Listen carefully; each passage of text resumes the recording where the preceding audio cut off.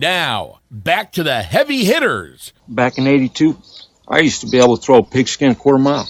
Are you serious? I'm dead serious. How much you want to make a bet I can throw a football over the mountains? On the all-new 590 The Fan, 105.7 HD2 FM. Yeah, if Coach would have put me in fourth quarter, we'd have been state champions, no doubt. And InsideSTL.com.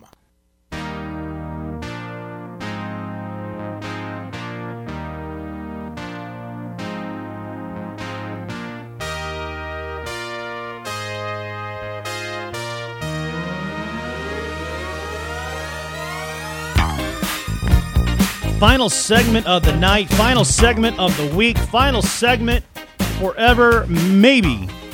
Right here on the Heavy Hitters, we are live from the Frank and Helen's Pizzeria Studios. I'm liking this little musical homage to our friends at We Are Live. You can download their podcast at weareliveradio.com. Matt Berger and Clay Beiersdorfer behind the microphones. John Giamatti Rudolph behind the dials. The Bellman Automotive phone line is available at 855-282-8255. The text line also available at 855-282-8255. So Saturday, April 15th is Jackie Robinson Day. It will be the 70th anniversary of Jackie Robinson breaking the color barrier, which, especially now in baseball, when you consider how few African Americans play the game, it really seems even more special now, I think, for some reason, because it's difficult to do this. Try to make up the entire team of players who are black. It's hard. It's hard to do nowadays. It used to be pretty easy. It used to be, yeah. Now it's a lot more difficult to do. It is. Well, for a couple different reasons. Especially with the influx of Latin American players that are just overwhelming the baseball community and the major leagues themselves. And you look at the grassroots level. Baseball is an expensive game to play, and in the urban environment, in the African American communities, many families cannot afford the baseball game. So the youth take to games like football and basketball, where it's you literally just have to afford a ball. In baseball, you have to buy cleats, you have to buy bats, helmets, balls, gloves. You had the field and everything else. Yeah. And that's why we face that issue of having so few African Americans in the game today. So, celebrate, the life of Jackie Robinson, celebrate, the 70th anniversary on the 15th. And there are still some barriers in sports that have yet to be broken down. One of them, obviously, is I know Michael Sam was the first openly gay athlete to be drafted by the NFL, but he was never really a success. You had Jason Collins, who was the first openly gay player in the NBA, but by the time he came out, he was really towards the end of his career. Mm-hmm. He was just coming off the bench too. I mean, even then, never really a super huge, star. No, Michael not Sam at all. The no one knew who Jason Collins was until he came out. Right. And Michael Sam, he was the SEC Defensive Player of the Year. Right. And obviously people around Missouri knew who he was because he played for the Tigers. Right. But other than that, not exactly a big, huge name. Right. But I think as the next barrier to come down will be that one. But it's going to have to be a player that is already like a pretty big star in either one of the team sports that's going to come out as gay, openly gay. Not saying it would be this person, but it had to be someone like a Russell Westbrook. It had to be someone like that.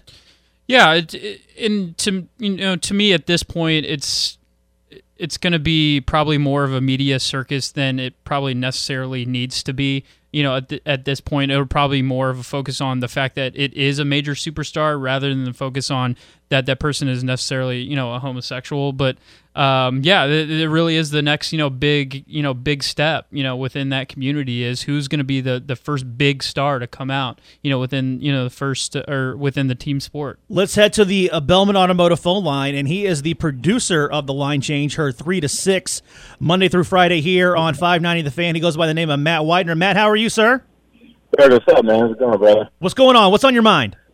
Well, man, I was listening to the conversation. I thought it was a great point that you guys are making about what is the challenges for the African-American community with expanding baseball, and honestly, the step back that's taken in recent times.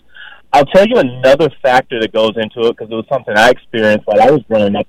It's very hard to find a functional league that is worth playing and it can get you to the next level. And in addition, there are not as widespread African-American players playing at the collegiate level because they're not playing in those leagues and getting the exposure that you need to compete on that level. So a lot of people default to the other sports because it's easier access. And even if you don't become a professional, you still have a chance to get to school that way. Yeah. And it helps that you're able to do that, and at least it provides an outlet.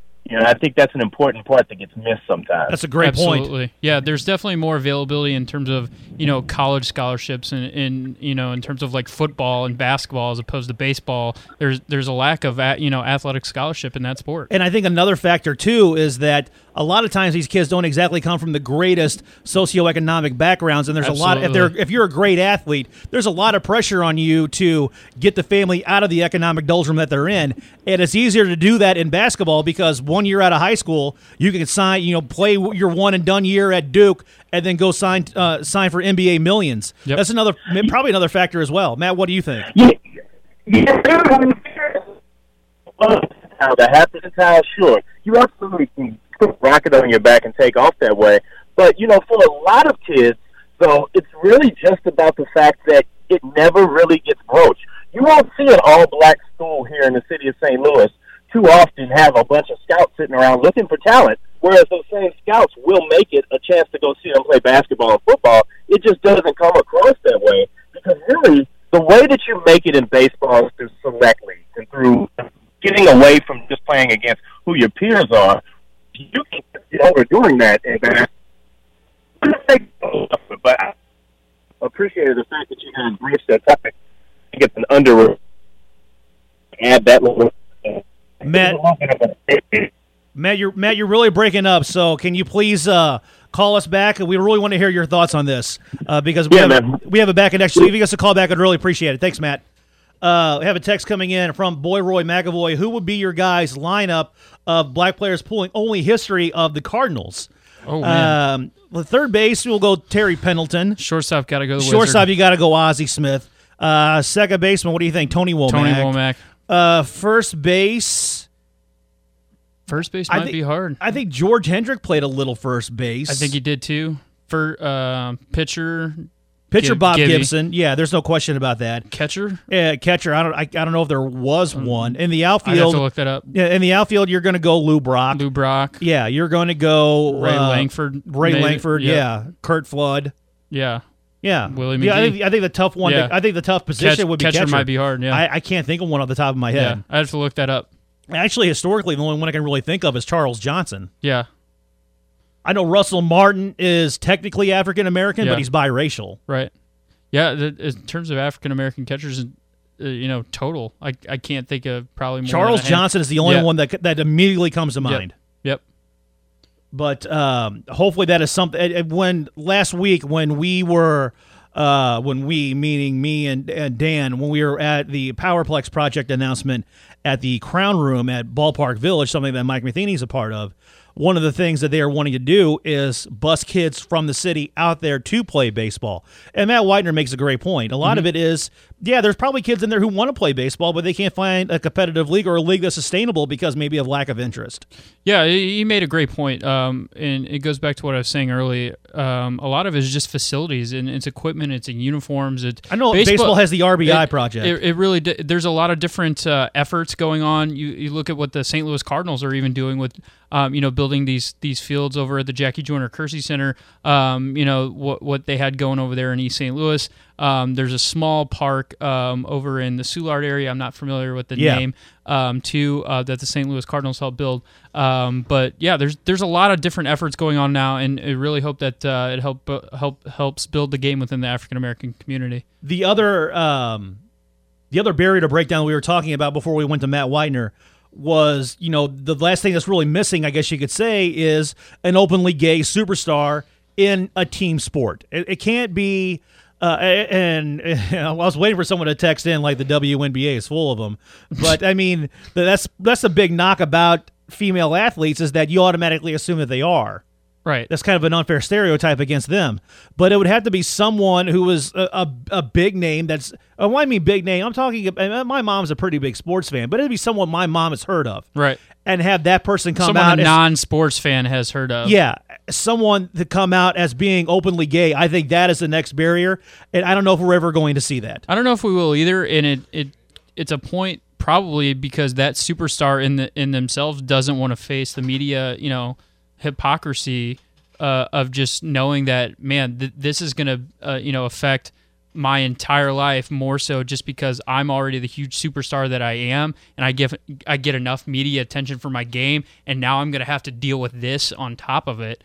It'll be interesting to see if that ever does happen. Let's head back to the Bellman Automotive phone line. We're joined by D. D, how are you, sir? Been a long time. Yes, it has. How you guys doing tonight? Good. What's on your mind, sir? What's on your mind?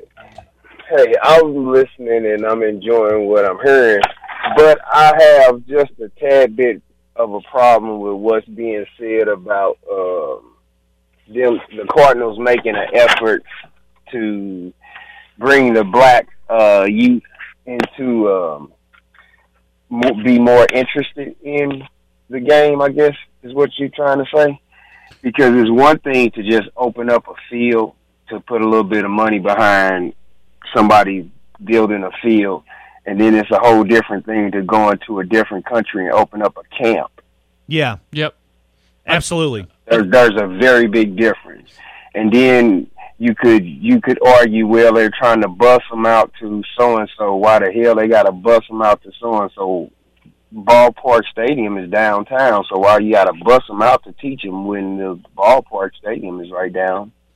Absolutely. I'm kind of surprised they haven't put some baseball stadiums downtown, maybe in Ballpark Village Phase 2, but I don't know if there's really any room close to the stadium around that to put a ball field. But, D, you're absolutely right. They have one at Herbert Hoover. My son used to play for Herbert Hoover, and he played on a team that was sponsored by the Cardinals. But the only thing was done was sponsored. That was it. Drop some money, and that's it. It's a big difference in when you put resources into something and you have people there to teach the kids. Yeah, they pay for some coaches or whatever, but come on. If you're trying to really get them interested, there's a way to get them interested. I don't see the same type of interest trying to be made that they're doing across seas with these Cuban kids as they're doing with the young black kids. But I appreciate and I applaud what they're doing. No, you're absolutely right. Away from what they're doing, period. You know what I'm saying? D, while we have you on the phone, I know you're a big Boston Celtics fan. They're number one seed in the Eastern Conference. How far do you think they're going to go this year? Be realistic with me now. Well, I just got through telling the guy at the carpet store that when LeBron and his little crybaby crew are done, then I could see them. They probably couldn't beat Golden State, but they give them a good run. All right, Cleveland. You know, Cleveland's gonna make it because of the politics behind seeing crybaby LeBron get another ring. D, gotta help the queen out. D, we appreciate the phone call as always, sir. Enjoy the NBA playoffs and have a great weekend. Death to the Cleveland Crybaby Cavaliers. Thanks, D. Thanks, D. Well, that is probably the last show. I don't know. I'll keep everybody posted. Make sure you follow me on Twitter at Matt_Berger, and I will let everybody know if we're going to be back 7 to 9. But I have a feeling the new show is going to be 6 to 8 starting on Monday. So we are not on a 94-hour break because I don't think we're going to be coming back. It's an indefinite Clay, break. Thanks for sitting in with us this week. It's been a lot of fun. Good luck to you in Chicago, sir. Thank you, sir.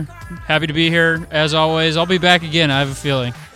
The president of the Missouri chapter of the Neil Diamond Fan Club, Charlie Tuna, is coming up next, right here in the all-new 590 The Fan, 105.7 HD2 FM, and InsideSTL.com. Have a great night, everybody.